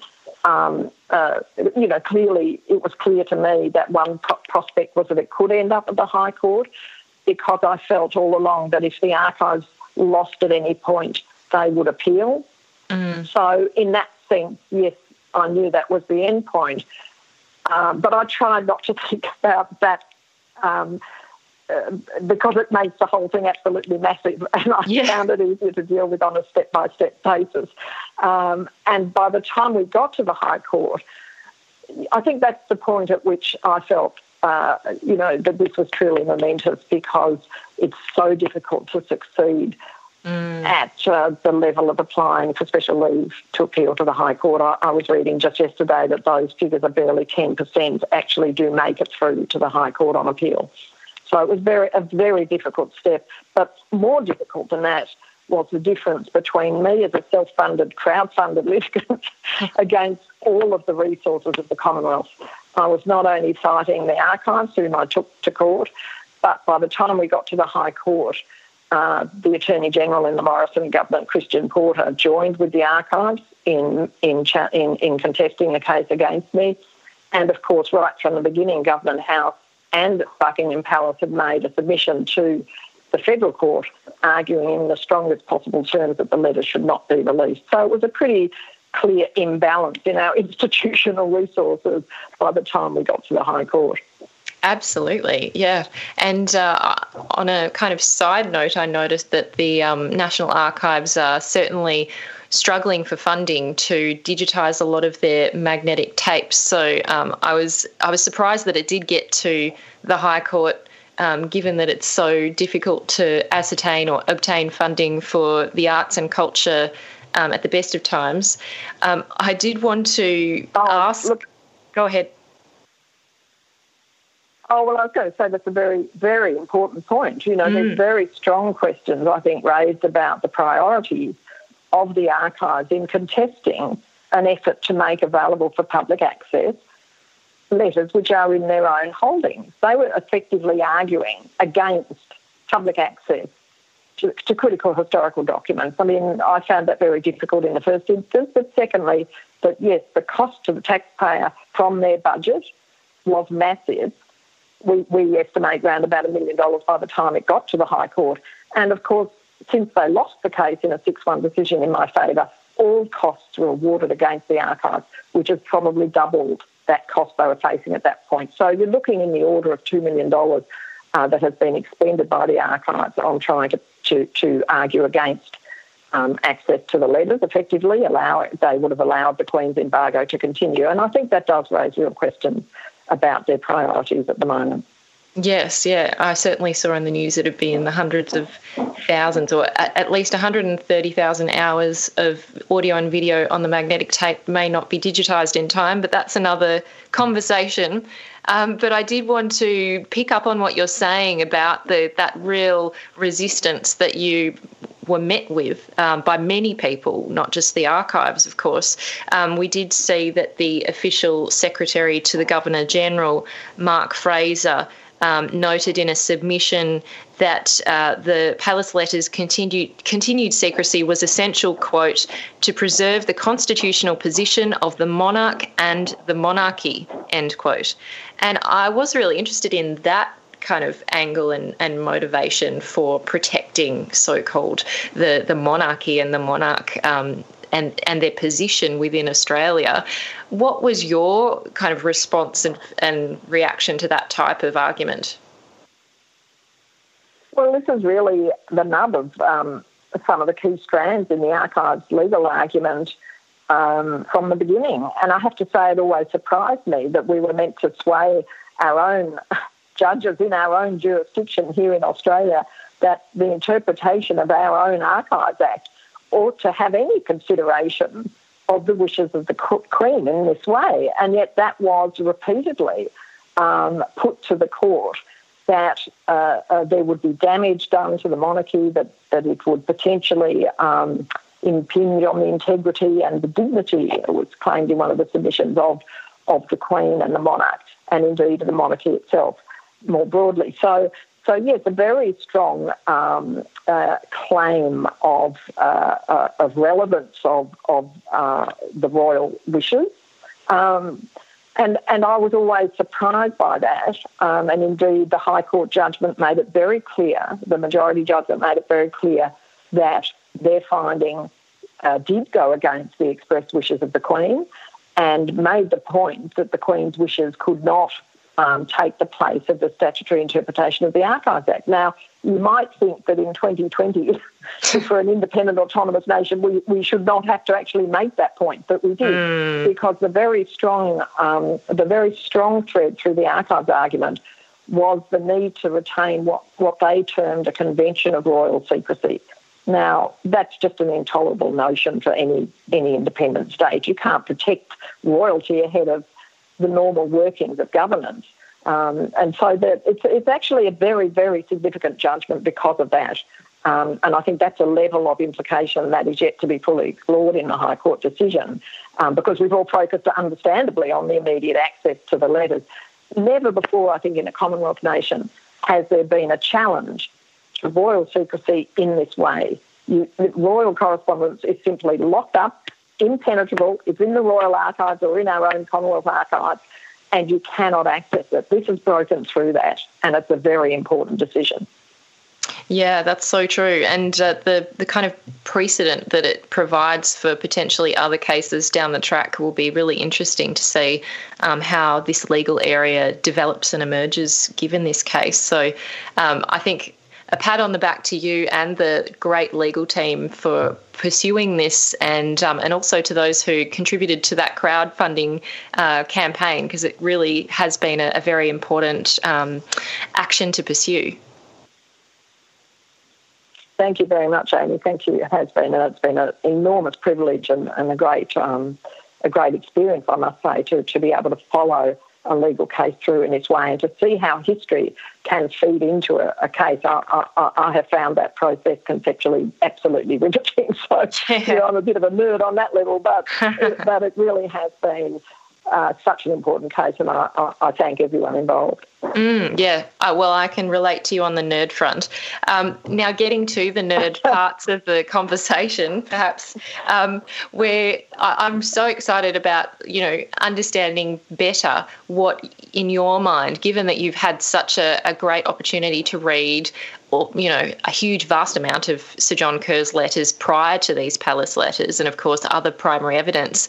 No doubt you've now had a chance to, read over the numerous letters, and I believe you said there were 211 letters, totaling 1,200 pages within this palace letters grouping that was finally released by the National Archives just a couple of weeks ago. Could you share with us what kind of things we did learn, what things we learnt from these letters that we didn't have a definitive answer or a clear understanding of without them? Yeah, we had, they are an amazing set of papers, that's the first thing to say. They're just extraordinarily important. All of the things I had anticipated really are met by the letters in terms of their significance, the great light they shed on Kerr's thinking and on the role of the palace in terms of influencing Kerr's thinking. I think that's without a doubt now. Much of the material confirms what I had already found in Kerr's papers, because the other point to make about Kerr's papers is that he quotes from several of these palace letters in a journal that he keeps there. He keeps extracts from some of the letters. There are several ways in which we've already been able to piece together the sorts of things the letters would tell us. The first point I would make is that from the point of view of what Kerr is writing to the palace, Kerr is behaving absolutely disgracefully improperly for a Governor-General. He is, from the very first letter, he is undermining the government. It's a sustained undermining. He disputes government decisions. He, even in his very first letter to Sir Martin Charteris in mid-1974, he questions the legality of the proclamation that he is to sign for the joint sitting of the Houses of Parliament in August 1974, which followed the double dissolution of that year. It's an extraordinary commentary, and of course it was untrue. The High Court was asked to rule on that and found in the government's favour. Nevertheless, Kerr is absolutely disrespecting, cavilling, and on key points quite literally undermining the government, which he is meant to represent and whose advice he is meant to be passing on to the palace. That's the first thing that struck me. It's quite a shocking exchange. Others have also written about this. Mungo McCallum, a veteran journalist, described the fact that the palace engages with these conversations with Kerr as unconscionable. And I think that's pretty much the tone and the interpretation that after the first few days of exploring the letters, most commentators had come to. The question is not, as was flown around fairly quickly, and I think in a very, constructed red herring, I'm losing my voice. The question is not one of, was the Queen told before Kerr dismissed the government, or was it the Queen's decision to dismiss the government? I mean, we already know the answer to both those questions is, of course not. Kerr had already indicated that in his memoirs. We all know that it was Kerr who signed the letter dismissing Whitlam. And unless we seriously entertain the possibility the Queen was behind the curtain, this was Kerr making that final judgment. The question and the critical thing that is revealed in the letters is, how did Kerr get to that point? How did he make that decision? And what role did the Queen have through her private secretary in pointing Kerr in that direction? And there are several letters that are key to the argument that is clearly what happened at this time. And they begin in October 1975, and very, very clearly, I've argued in a piece in The Guardian last week, in two letters in particular, from the 4th and the 5th of November 1975. So it is a matter of going through the letters in great detail and seeing that Kerr's decision was very much influenced by the letters he was getting from Sir Martin Charteris in reply.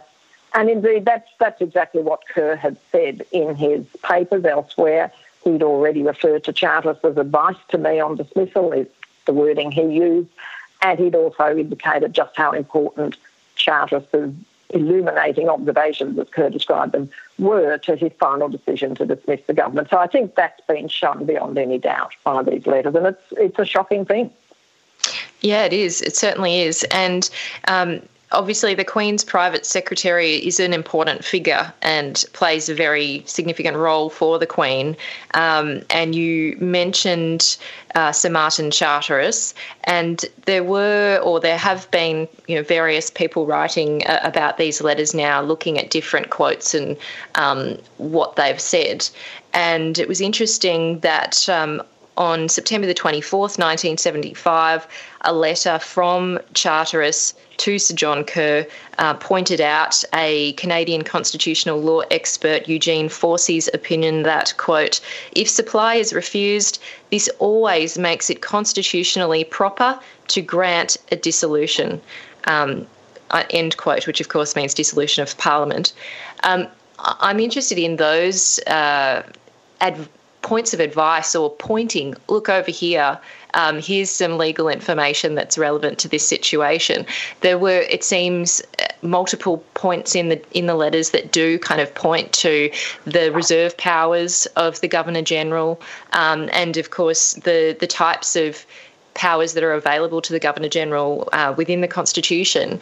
In your mind, when you were reading through them, do you think there were some significant points or moments, as you say, in November, that did hint or show that the palace kind of knew that they were providing some level of indicative advice or indicative information as to an option that Sir John Kerr could pursue? Oh, look, absolutely. And it does hinge on this pointing to Fawsey. You're absolutely right. There are 3 letters that refer Kerr to Fawsey. The one that you mentioned and the 2 that come just days before the dismissal, which is on the 4th and the 5th of November. And in those ones, Charters is even more pointed in drawing Kerr's attention back to Fawsey. Now, the question of Fawsey as somebody who is being pointed to here is absolutely fascinating and, again, quite shocking. Fawsey put forward a very, very particular view of the use of the reserve powers.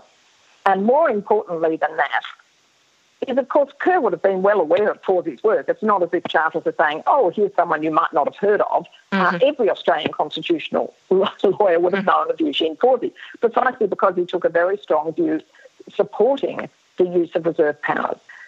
The Australian expert in this area, Dr H.V. Evatt, took a different view around key aspects of the use of the reserve powers, namely that there could be no use of them in particular instances where, for example, the government retained its majority in the House of Representatives, as the Whitlam government always did.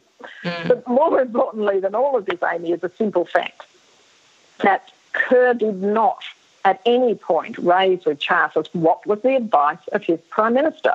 What was the advice of the Australian law officers, that is the Attorney General and our Solicitor General, and Commonwealth, well, the Solicitor General as it's now called. And on both those fronts, the advice was that this was not a circumstance in which the reserve powers could be used. So Charters is pointing Kerr to advice that is against the advice he is getting from the Australian government. He is pointing him to a very particular conception of the use of the reserve powers. And in that way, he is making absolutely clear the road that can be theoretically validated for the use of the reserve powers in both dismissing a government and removing a government from office. And it is a shocking, as I've said many times now, a fact that Kerr was engaging in a process of gaining advice from and being given advice from the Queen, effectively, through her private secretary, whilst he was not taking the advice of the Australian elected government, the Prime Minister, or the Australian law officers. It is astounding. And one of the quotes that I found really astounding, and it is from the 4th of November 1975, which you do quote in the Guardian article, was from Charteris to Sir John Kerr, and the quote is, quote, "If you do, as you will, what the Constitution dictates, you cannot possibly do the monarchy any avoidable harm. The chances are you will do it good," end quote, which seems to be pretty revealing of a level of subjectivity on this issue of using those reserve powers and the consequences of them. Oh, absolutely. And also you have to recall that when Charters is referring to if you do as you must what the Constitution requires, and he's already told him the Constitution requires, according to Fawsey, that you will always remove the government if it cannot gain supply. Absolutely critical. And, of course, given that this is advice coming from the palace of all things, when the Governor-General at all times ought to be acting on, or at the very least speaking to and discussing with these matters with the elected government, and that is precisely what Kerr had determined that he would not do.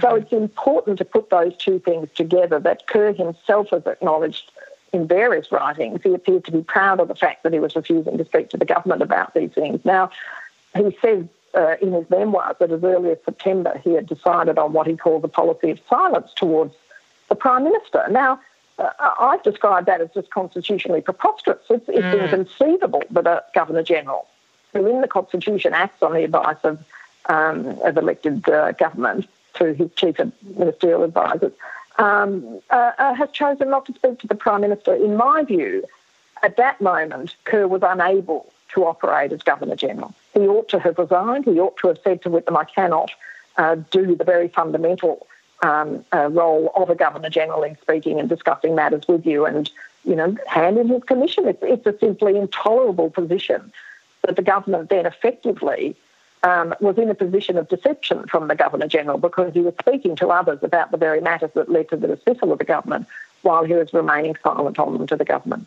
And I know there's been a lot of speculation around Kerr, the man, and his character and his potential motivations, and a lot of people not really understanding why someone would go to such effort to not just do something that is literally unprecedented, has never happened in Australian history before, but also to so closely relate back and forth, as you've said, back and forth to the palace on this issue and not actually, just represent the Queen and actually be embedded within the country and the legal system he's actually situated in. But I wonder from your perspective now, given that you've read these letters and you have read Kerr's other letters, what can we assess or gain an understanding about this man who was our Governor-General and why he did this? Look, it's one of the it's an imponderable on one level, but on another level, it's very clear in a very disheartening way just what a deeply damaged person Kerr was. He was insecure. He was vain. He was given to flattery. You can see throughout these letters. He's being played by the palace, the wily old monarchical retainer of Sir Martin Charteris has his measure, of course, and the persuasiveness with which he, cajoles Kerr about his great constitutional capacity, his great legal knowledge, and so on. And Kerr is clearly in their thrall. But I think we shouldn't take away from the fact that there was enormous pressure on Kerr. And I'm speaking now of the man that's barely been mentioned since the release of the letters, and that is the leader of the opposition, Malcolm Fraser. Fraser himself describes his discussions with Kerr as threatening, that he threatened to denounce him if he did not move against the government. These are shocking. I've used that word a lot, I know. But these are really appalling discussions for a leader of the opposition whose party had lost the previous two elections, I should remind everyone, to be having with the Governor-General. There's no constitutional relationship whatsoever between the leader of the opposition and the Governor-General. He ought to only have been speaking to Whitlam, and he ought to have been taking the advice of the government. It was that simple. Had he done so, he would have called the half-Senate election and we would not be having this conversation today. So Kerr was under enormous pressure from Fraser. Fraser later said that, I understood Kerr better. I understood his temperament. I could play him better than Whitlam. Well, the Prime Minister should not have to play the Governor-General. No. They each have a clear role and they ought to have been fulfilling their role. So the whole notion that, somehow Whitlam was in error for not recognising the frailties of the Governor-General, I've always found rather bizarre. They had their own roles. They ought to have played the roles, and we would not, as I said, we would not now be still discussing the dismissal 45 years later if that had happened. Absolutely. Just finally, Jenny, in terms of history, of course, history is very much important for the present and the future in terms of what it can tell us and what we should be learning from it. And I wonder, from these letters and from the process that you've undertaken and the greater understanding you now have of the dismissal and the situation and circumstances around it, what do you think are some of the lessons in your mind from this period and from this these letters, I guess, potentially around the constitutional monarchy as one clear example? Yes, look, I'm a member of the National Committee of the Australian Republic Movement, let me get that out there, and I feel very strongly that that we ought to be able to stand on our own 2 feet and not have to be asking the Queen, firstly, whether we can look at, archival material in our own national archives, but more structurally, of course, whether there ought to be any of these, what Whitlam called colonial relics, floating around in the most unexpected places, even in our own archives, that still tie us in these sort of unexpected ways to notions of royal secrecy, to connection to Buckingham Palace, to connection between Government House and Buckingham Palace, and so on. And I think one of the shocking things about 1975 is just how much impact that sort of lingering relationship, that incomplete severance of our post-colonial sort of existence, how much damage that done, how significant it was. And we ought to move past that and make that severance final. So it operates really on two levels.